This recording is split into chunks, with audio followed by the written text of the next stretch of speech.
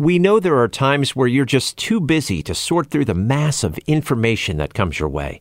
So to make it easier for you to stay informed, subscribe to The Morning Agenda, WITF's news podcast, supported by the City of Lancaster. Funding for The Spark is provided by Capital Blue Cross, focused on creating a healthier future for our communities through innovations like Capital Blue Cross Connect Health and Wellness Centers, which provide in-person services and inspire healthy living. Learn more at capitalbluecross.com.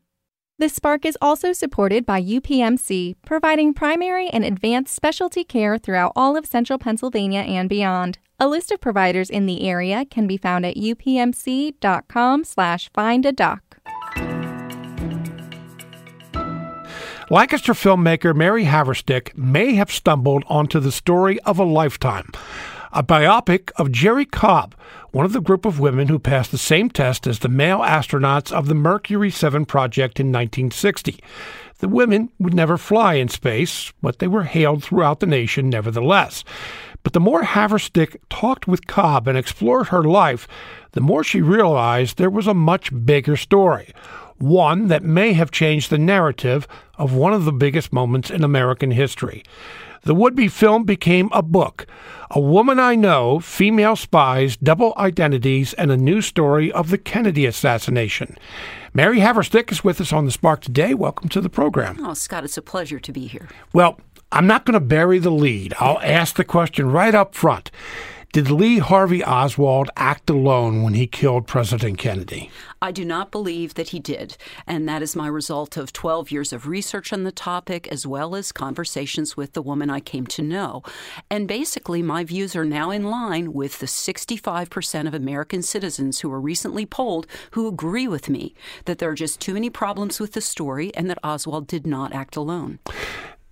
And we're going to get into this, but you found a lot of things, a lot of information that many people over the years, and there have been so many books written, so many films about Oswald and conspiracies, but yours is still a little bit different and unique. It's very different, Scott, because basically I started to look into the women in the case. And if you really look back, the Warren Commission was all older white guys. Not that there's anything wrong with that, but they certainly had a bias in who they were looking at and suspecting of problems in concert with this crime. And the fellas that were looking into it in the 1960s were not very open-minded that a woman could be an actor in that event. And so and some of the researchers, many of the historians and researchers who have looked into it since have completely overlooked the ladies. So, yeah, I do believe that I'm bringing a whole new perspective in addition to the window that I got into this, the fabulous window from the woman I was interviewing. All right, so who was Jerri Cobb? Well, Jerri Cobb, what I thought she was this wonderful astronaut candidate, tried to become an astronaut before women could and was rejected, but fought for our female rights, which was an awesome, positive story. But I found that she had tremendous overlap, biographically and otherwise, with a CIA spy named June Cobb, who grew up in her same hometowns. They had traveled the world almost in synchronicity, and I came to believe that this overlap was just astronomically impossible to be other than something other than a double identity. And so basically I confronted Jerri. Did she have a double identity with this June Cobb, who, by the way, has thousands of pages of files in the Kennedy assassination documents? That's who the spy June Cobb is. She's someone all tied up with the Kennedy assassination investigation. And so I went and confronted Jerri about being June. And what did she say? Well, here's what's chapter 1 of the book, A Woman I Know. It starts with that conversation and how Jerri herself placed herself at basically the scene of the crime in Dallas on the day Kennedy died. She told me an incredible story about how she was there in a twin-engine plane, had flown in to cover the event with media and cameras, but how, for some bizarre reason, they did not go in to cover the event. And then she was just desperate to get out of Dallas in the wake of the assassination, which, of course, makes zero sense. Redbird, and that's the airport. Talk about Redbird. What is Redbird, and why is that so significant? It's hugely significant. Some researchers before me who looked into the assassination were very suspicious. I mean, Oswald is rumored to have been out there at that airport. There are many strange ties at that airport. And Oswald was heading in the direction of that airport as he left Dallas. He even had a bus ticket in his pocket that could have potentially gotten him to that airport. So there are many questions before I found what I found about Redbird. What I learned about Redbird Airport was that it was a little executive airport where private planes would come in, just like what Jerri Cobb flew. And of course, Jerri told me the story in Chapter 1, where she was trying to get out of there before Air Force One took off. That would have shut down the airspace when Air Force One took off. And she, for some incredible reason, needed to get out of there. But unfortunately, she was waiting for something. And when she told me that story, I could think of nothing other than a getaway flight. I mean, what was she trying to escape that day in Dallas? Mm-hmm. What was she doing in Dallas in the first place? She claimed, now keep in mind, this is a conversation where I've been working with her to tell her story in a film for 2 years, and I am there to confront her about a possible double identity. I am saying to her, hey, wait a minute, Jerri, look at this other woman, June Cobb, and look how many similarities in your life, to her. Were you June Cobb or were you not? She denied being June. So I'm already in a weird conversation where I'm confronting the woman I know about this possible double identity. But in that confrontation, she admitted, while denying being June, she admitted to being in Dallas on the day Kennedy died and trying to get the heck out of there. Mm-hmm. And the whole story of being with journalists from Life magazine. Sure. It sounds too hard to believe her story that they didn't go into downtown Dallas. They didn't go to Dealey Plaza when they had heard that the president had been shot. You're absolutely right. Her story was that she went in with a crew of photographers and presumably reporters, a small crew, and that they had gone to cover the event, but that her crew had been canceled, that was her word for it, because Life had another crew there. Now, that wound up being a lie, Scott, because I knew through my research that Life had 0 crews on the site. Had they had a crew, well, you and I, having worked in media, know that it would have been the story of their lifetime to cover that. But her claim was that they got into Dallas, they were told they were canceled, and even after they heard the president was shot and dead, they just continued to try to get the heck out of there under incredible pressure to get out. I mean, she was desperate to get out of there. So how much of this can you document? Well, I can tell you this. I worked with her for 10, 12 years. I mean, I have 0 documentation that can sit here and say, well, here's this landing ticket at Redbird or something like that. But I can tell you that the stories she told me over her lifetime, so much was always corroborated, right? She would, there are pictures of her at Los Alamos nuclear plant. She met presidents. I mean, she met many celebrities. The stories she told me, 98% of them I could document. So there's no reason to think that this singular story, which carried so much emotion. I mean, you've interviewed people, right? You know that when somebody comes in and they're highly charged with their emotional experience, it's very visceral if they've been through a trauma or an event. I've spent 30, 40 years now interviewing people as well. And I don't think I've ever heard a conversation as emotionally charged as what she told me about her flight out of Redbird. But at the same time, over those 10 to 12 years that you did talk to her, I don't know whether coy is the word, but she wasn't very forthcoming. She always kind of had you on a string as to, now this is what's described in the book, as to how much she was going to tell you. Well, in that first conversation in Chapter 1, she was the one who described to me what a CIA secrecy agreement entails. And she said, I said, well, if you were June Cobb, I said to her, you couldn't tell me because you'd be under a secrecy agreement, right? And she said, well, an agent can tell you a lot about their life, just not what they did on operations. So I felt when she said that to me, that was a tacit admission that, she was under such an agreement and she could tell me a lot. She just couldn't tell me specifics of operations. But you said, there was a word you used. You said Oswald was rumored to be on his way to Redbird Airport. That's what so many things over the years that it is hard to prove. Very. I mean, Oswald, now you go into great detail about Oswald's movements on November 22nd. Changed buses a couple times, but didn't actually get to that airport. Absolutely not, because, he got in a confrontation with Officer Tippett, shot a police officer. Now everybody is after him. The police officer had pulled over to try to talk to him, and Oswald reacted by shooting the guy and then, exiting on foot. So there was a manhunt, obviously, that ensued. I think my window into this really didn't come from Lee Harvey Oswald, of whom there's a lot of questions.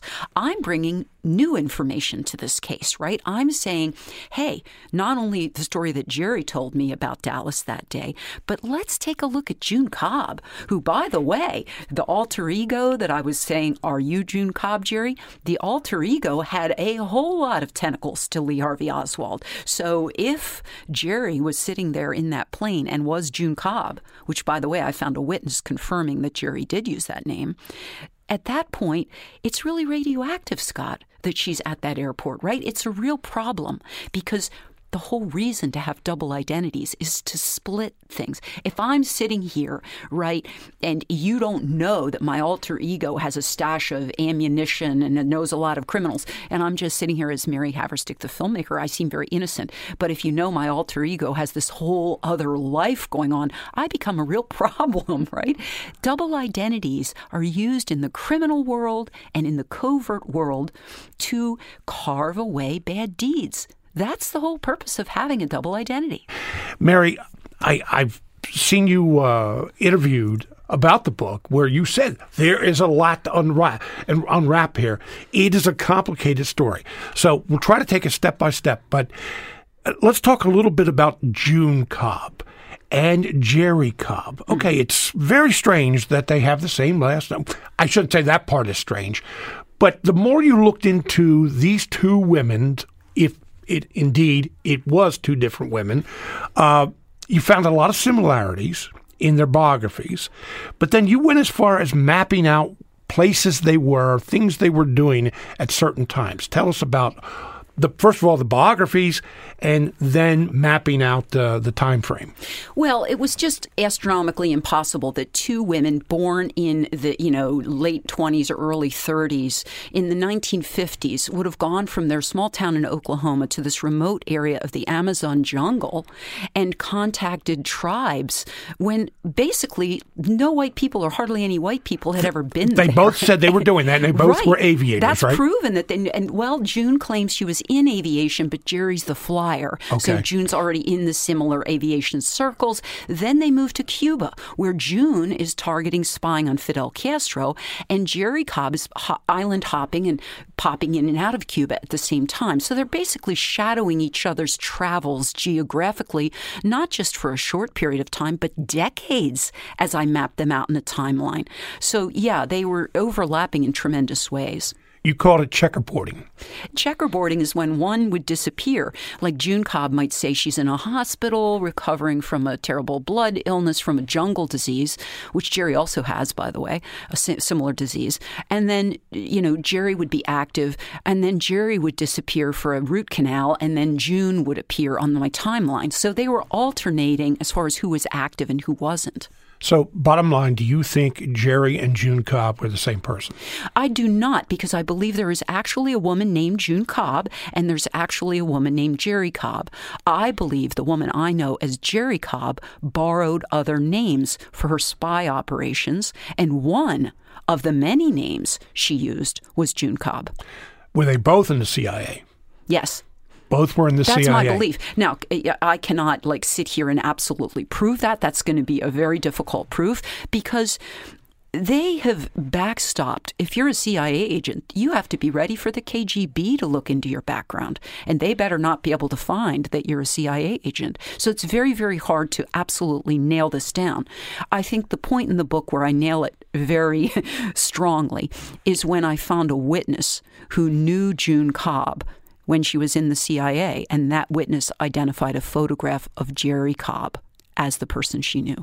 Now, just to let our audience know, this is not a lot of conjecture on their part, even though there is a lot of conjecture in the book because you have to speculate on some things. But you did a lot of research probably more research than anyone has ever done on Jerri Cobb, at least, and June Cobb. Where did it come from? Well, I'll tell you right now, June Cobb is fascinating, and she should have been looked at by historians long before I was taking a deep dive on her. Because June Cobb, as I found out, was involved very heavily in the operations that were to assassinate Fidel Castro. Our country was trying to get rid of Castro at one point.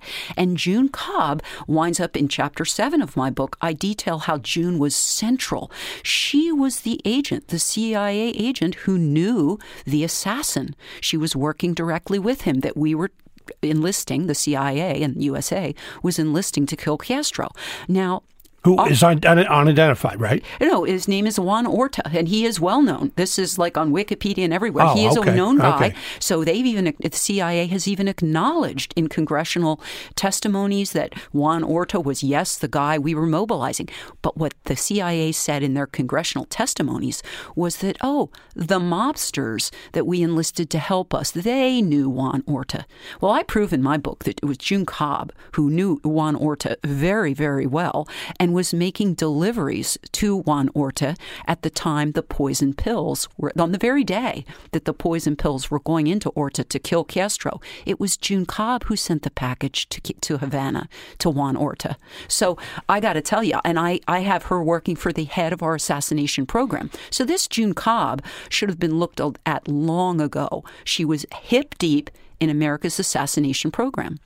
So Mexico City seems to be a central. If there was any plot, a lot of it came from Mexico City. And talk about June Cobb and Oswald. Well, June Cobb was located in Mexico City.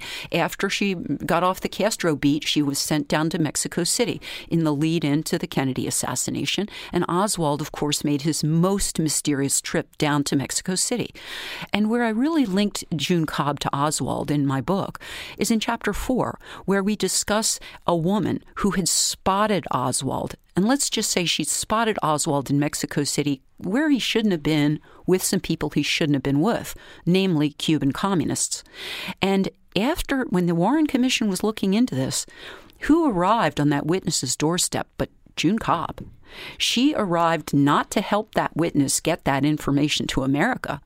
She arrived and basically ran interference to keep that information off the roles of the FBI and others. She tried to steer that witness elsewhere, and she ultimately harassed that witness in a way that the witness described as, first maiming her cat, and then when the later investigations happened in the 70s, I found documents in Princeton Library from the witness where June Cobb was still harassing her in the 70s in a way that would basically scare anyone from wanting to come forward as a witness. So June Cobb was not a good actor.